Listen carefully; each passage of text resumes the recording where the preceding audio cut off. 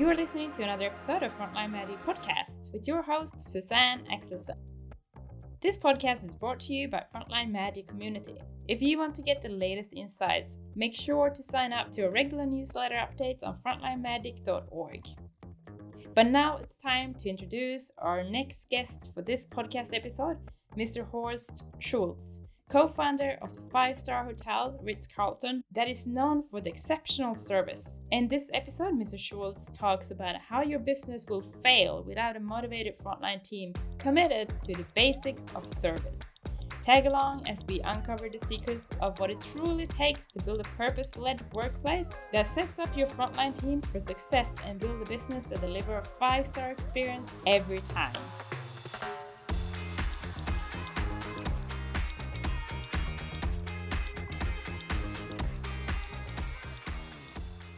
It's really good to have you here on the show, and I'm really grateful for making this time to talk to me today. Pleasure. Mr. Schulze, can you please tell me if you have any daily habits that you follow? Yeah, I get up early, make the bed. That's my service to my wife. Promised me a long time ago. That's one thing I can take away from her when she had 3 children to take care of. So it's still a habit. An interesting habit. Not everybody wants to know that, but it's fine. Then I get and after that I have my coffee with my wife. I'm being very personal now, making beds and everything. I'm being personal with you. I get together with my wife, we pray, and we have communication and communicate before we go on with life, daily life. That's my routine. So that to be sure that we have, when I'm here, I travel a lot, that I spend some deep time with my wife and serve her at the same time a little bit. That comes from, to be very honest, it comes from, I believe that the most important institution in life is marriage. And if you want to take care of an institution, you have to serve it. You have to see what can I do for that institution and keep it improving and getting better. And so that is my philosophy. That's one of my philosophies, very important one, in my opinion. And so I serve it. I look how to serve my wife a little bit. And I tell you guys that are listening right now already. Now, that's a strange podcast here, I know. Tell you right now, here's how you really take care of this most important institution in life. Think about it. It is, we work very hard at work, but how hard do we work in our marriage? Ask when you tonight have a glass of your wine, you can even have New Zealand wine with your wife, and then ask her, how can I be a better husband? And then that means you just improved your life. How long have you been married for, if you don't mind me asking? Over 43 years. And still in love. Congratulations. That's some hard work and commitment going into that. No, you never assumed that would be the discussion in your podcast today, did you? No, I didn't either. So something that really fascinates me, when I look at your LinkedIn profile, I just see people that you've been working with and they've been working for you, doing lots of comments on your post and sharing memories that they had with you. How do you build that kind of strong relationship with your teams? My team, of course, I was founding the Ritz-Carlton Hotel Company. And many people were part of that beautiful journey from no hotels to being the leading hotel company in the world.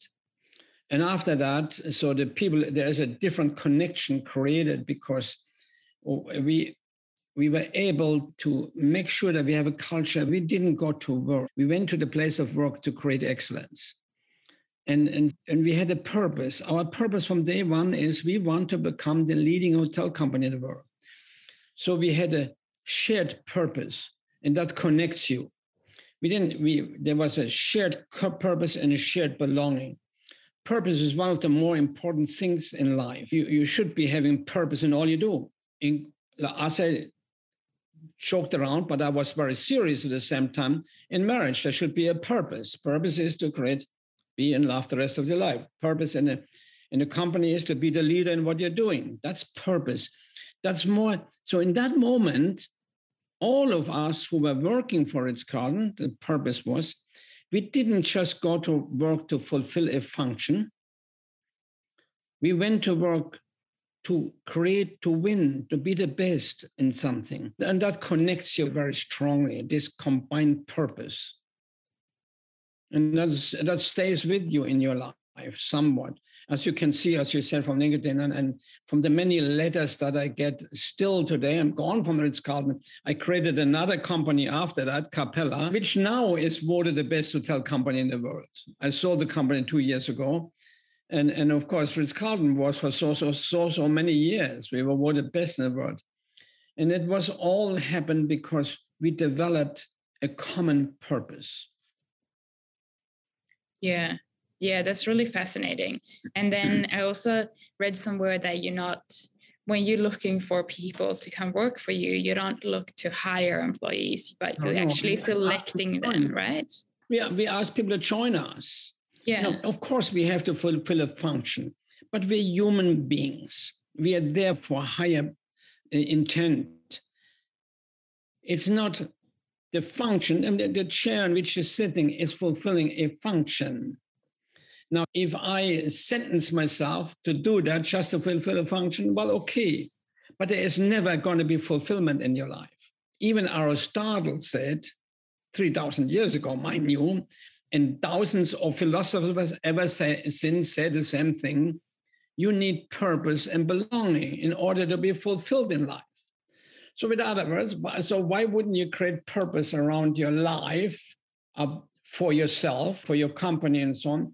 And that purpose always has to be of high intent. You see, excellence in life, in any part of your life, is not an accident. It's always the result of high intent and hard work. In the case of Capella or Ritz-Carlton, it was, we want to be the leader in the world in what we're doing. That's high intent. Now, if you are a leader already in sometimes, you have to question yourself, though, when you set that high intent, is this good for everybody? Is this good for my investors? Has to be, otherwise there won't be a company anymore. Is it good for all employees? Is it good for the customer? And is it good for society as a whole? If the answer is no, is yes, it is good for everybody. If the answer is no, you shouldn't do it. If it is yes, it's good for everybody, then you know what to do. Then you have to work hard to accomplish it. Exactly. Let's talk a bit about belonging that you touched on a bit earlier.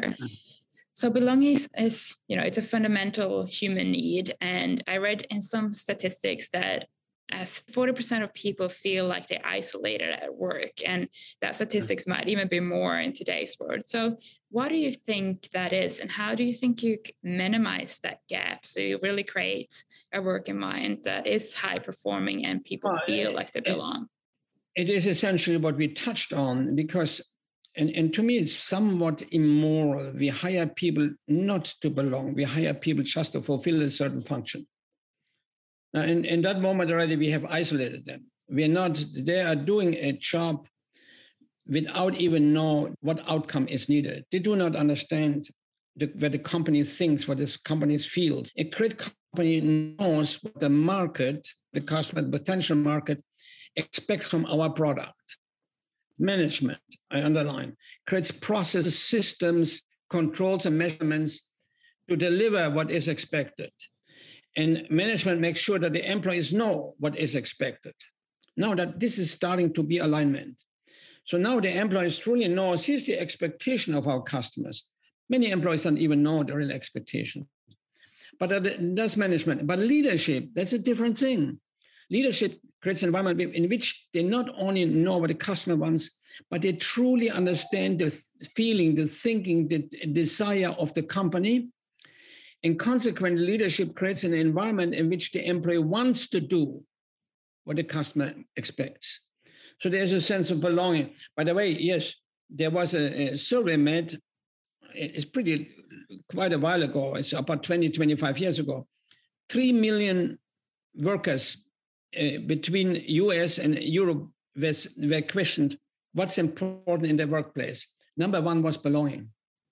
Now, if you asked the bosses what the customers, what the employees expect, they say it's all money. It's not true. Money was number 6, by the way. How do you belong unless the objective of the company and the thinking and feeling and belief in the heart of the company? Now, I opened every Ritz-Carlton. The first 50 Ritz-Carlton I opened myself, every one of them. If we talk it over or we open up, I went there and told the employees the first day, here's who we are, join me. Here's what we think. Here's what we believe. Here's why we do it. Here's our motive. And here's how you benefit if we accomplish what we do. I told them that too.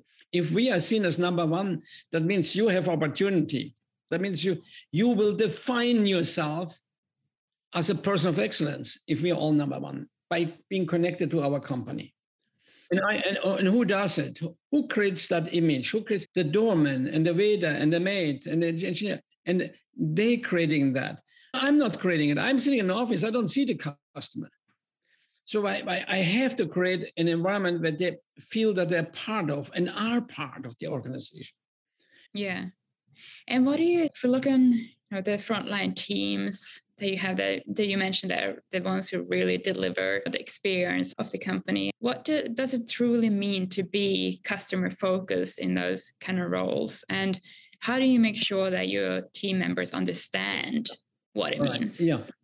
Let me explain it generally and then come back to the service industry, what it means really. And what is service? It's also, well, I have to concentrate and have to not guess what the customer expects from my product. I have to truly know. That's the beginning of customer focus. And just my processes and my systems and my organization around that and teach that what the customer expects in my product. And what is service? And now that the customer focus now is manifests itself by the right service. Now, what is service? It starts with a great greeting. In other words, it starts the instant you make contact with the customer. So it's the first step of service is welcome. And then it moves on to complying to the guest wishes. After you said welcome, it's not about you anymore. It's about them. It's about the customer, helping the customer to make the best decision with your product, supporting them, helping them, be there for them. And after you have done that, it's farewell, thank you for allowing me to serve you. So that is customer service, welcome, comply, farewell, constantly. But in all service, it's not about you. It's thinking about, because you're the expert of your product. It's be it a bank or be it in a McDonald's or be it in a hotel, or it doesn't matter, or in a gasoline station, you're the expert. So you are there to try and see that they make the best decision relative to your product. Maybe in a hardware store, it doesn't matter. It's about them. And what do you think to build a culture that is really customer focused on a daily basis? What would that entail? What do you have to do to build that kind of culture of great customer experience? For us, we build it into 3 sections. Let me put it this way. I'm consulting with a number of companies. I just have started working with a company. And one of the questions I have, what is your employee turnover? And the employee turnover of in this company is 36%, which is terrible. So I said, well, why do they leave? Because of money. Well, we made a survey so far it's not because of money. Period. Okay. So I made it very clear with them. People leave for one of 3 reasons. Either you selected the wrong people. They're not, it's not them that's leaving. Whose fault is that they're leaving? It's yours, employers. Because if they leave, if they're really bad, you selected wrong. It's you. Number 2 is, you oriented them wrongly to your company. I come back to that. And number 3 reason is you have the wrong work environment. So one way or another, when people leave, it's you. So select the right one. And then after they're selected, orient them properly. Bring them properly into your organization. Tell them who you are. Tell them what you think. Tell them what you dream. Connect them to you. What usually happens, everywhere in the world, the new employee comes to work. Now be with me here. Here's what happens everywhere. The new employees comes to work and we say, here, fill out these papers. Here is the rules of the company, the rule book, the handbook. Here it is. Here's what you are to do here. And here's this. And then finally, when we are through with all that stuff, then the boss makes his speech and say, we're a team here. Oh, you're not a team unless you tell them the common objective. How are you a team? You may be a group of people that works together at the same time, but you're not a team unless you say, we are working for this reason to become the best in the world. And the next thing they do is, now there's the new waiter, let's say, new waiter Bill. And the boss now says, now, I want you to work, Bill, I want you to work with Joe over here. He knows the ropes.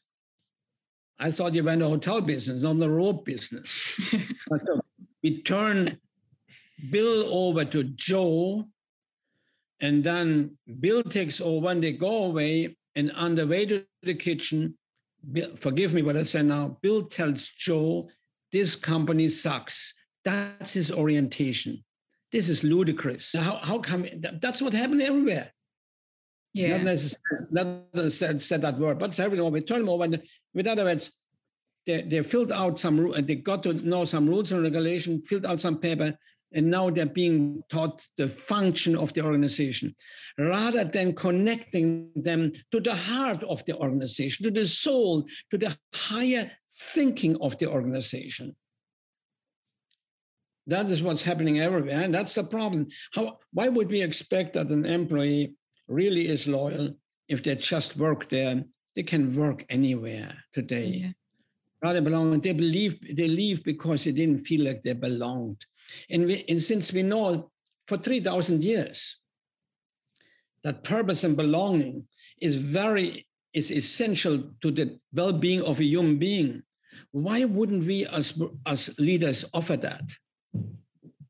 I think you're totally right. There's so many companies that do that, and it's an old structure that is almost foster upon us.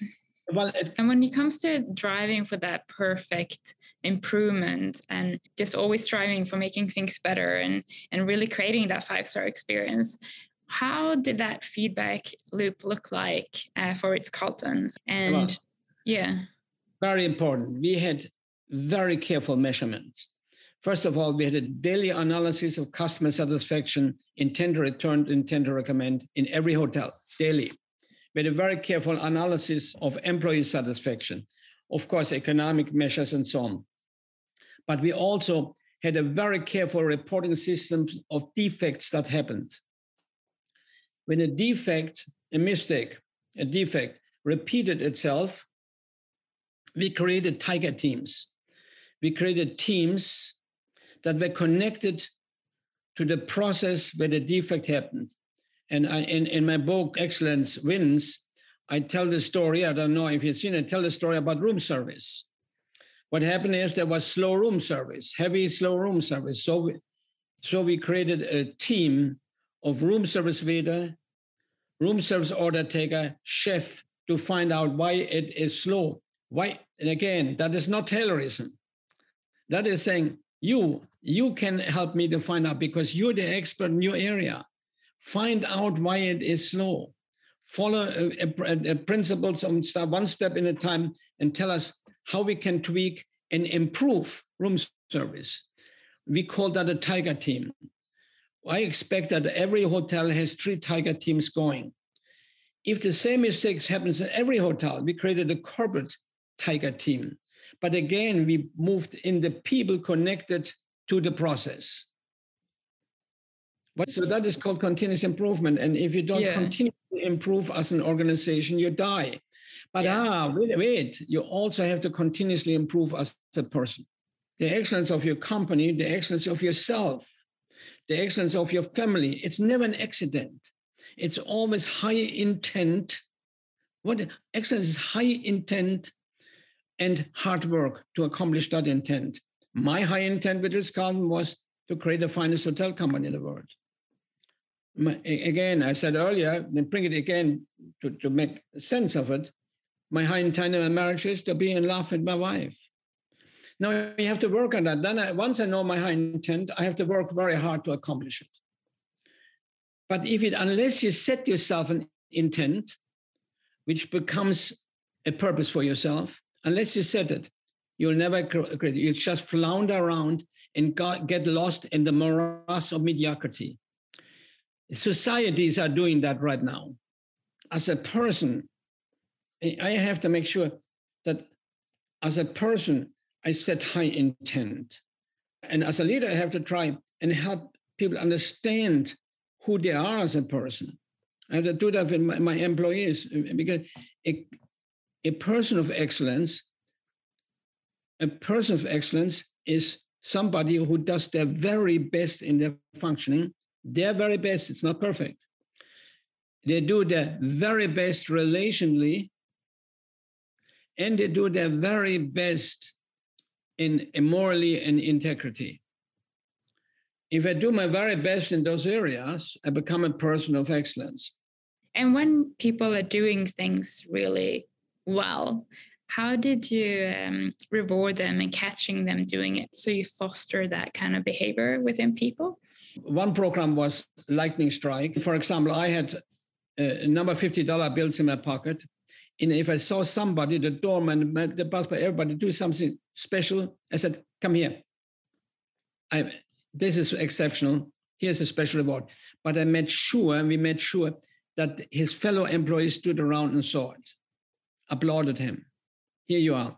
So we encourage not only by applauding, but also with a few dollars to say, this is special.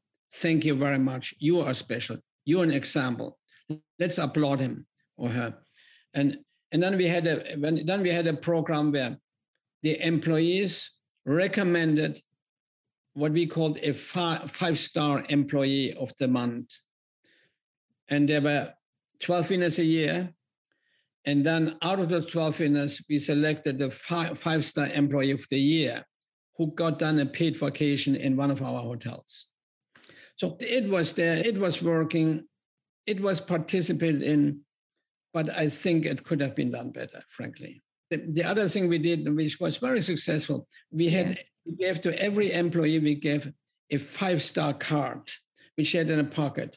And when you saw a fellow employee do something good, they wrote down, congratulations, you're 5-star, and gave it to them. That was a fun thing we did, and where everybody is still talking about for some reason. Yeah. It's funny, those small things that really create an impact, exactly. And it doesn't really cost anything. Exactly. What do you say are the most important habits of a company that you can have to empower its team to really create that magical moment in the customer experience? It is a picture of it all, the selection, the orientation. The next thing that we did, we determined what would be the 20 things that we should do absolutely superior to our competition, where our customers, our guests would see us as superior. So we developed 20 points. The second day of your employment after orientation, the first day, we taught what those 20 things are very carefully. And here was a habit that we created. Every day we repeated one of those points. For example, today, there may be, every day the same point is discussed at the same time in the same hotel. Mind you, we had 24-hour business. For every shift, you couldn't go to work. You had to listen to the non-negotiable point of the day. If a guest get a complaint, you own it. If you're the busboy and they complain about TV, you own it. You say you're sorry, and then we certified them as to how to handle that. Number one, listen to the complaint, no matter what. Number two, empathize. Number three, apologize. And number four, make corrections. We all taught them that. So that's why we have practically no complaints. They complain about something, but we took so well care of it that even though they were upset about something, they became loyal to us. So that was one of a very important habit. Yeah, amazing. That's a good, simple advice that everyone can do. Do you have a quote that you live by? Well, not live by. I have a motto that I certainly lived by and try to make clear everybody understands. And Ritz-Carlton was known for it. We are ladies and gentlemen, serving ladies and gentlemen. And what I try to say with that, and that really developed when I wrote an essay around that when I was 16 years old, because I saw my boss, the maitre d', approach a table of guests, and he was an exceptional gentleman. He was unbelievable. And I realized the guests were proud that he came to them. Now, the guests in that restaurant, each one of them was powerful human beings. And here goes the maitre d', and we were told always we're there to serve, we're not to be jealous, the shop management. And I was wondering, wow, wait a minute, that's a reversal. They are proud that he came to them. And I had to write an essay at a time for hotel school, and I thought about it, and I realized they were proud because he was known as exceptional. He had defined himself as a fine gentleman, as a first-class maitre d', and realized, wow, it literally changed my life. And all of a sudden, wait a minute. I can define myself too, no matter what I'm doing. If I do it well, as a lady and gentleman, I'm not a servant anymore. I become a gentleman or a woman, a lady that is professional excellence in what they're doing, rather than just a servant. So either I define myself as excellent, or I define myself as a servant. Yeah. That you are, ladies and gentlemen, you're not servants. At the same time, I told my managers, understand, that's who they are. They're not just somebody, they're ladies and gentlemen like you are, and you treat them accordingly. So it was a mixed, very strong message. That's who we are. And we treat every guest as ladies and gentlemen. Somebody said, some guests are not ladies and gentlemen. So, whoa. They pay to be treated like that. That's it. They are. For us, they are. Period. No, it was a fascinating thing. That motto really impacted a lot. I have another motto, being in Capella, in the finest hotels in the world. There is a danger always that we are a little bit more elegant than the guest. I've seen that all of a sudden the waiter from Kentucky has a French accent. Come on. And so I said, look, let's understand. Elegance without warmth is arrogance, period. We should be elegant and clean and fun, but we have to be, there has to be nothing but driven by heart, by caring. Can you think about a customer experience that you had recently that was really over the top with someone, a brand? I'm curious to know what you rate as a great experience and what really made it so good. Well, I had a great experience a couple of weeks ago. I was in Texas, in Austin, Texas. I had a very early flight at 5 o'clock in the morning. I was next to the airport, so I had to leave the hotel at 4 o'clock, get a wake-up call at 3:15, and leave at 4 o'clock with the bus and so on.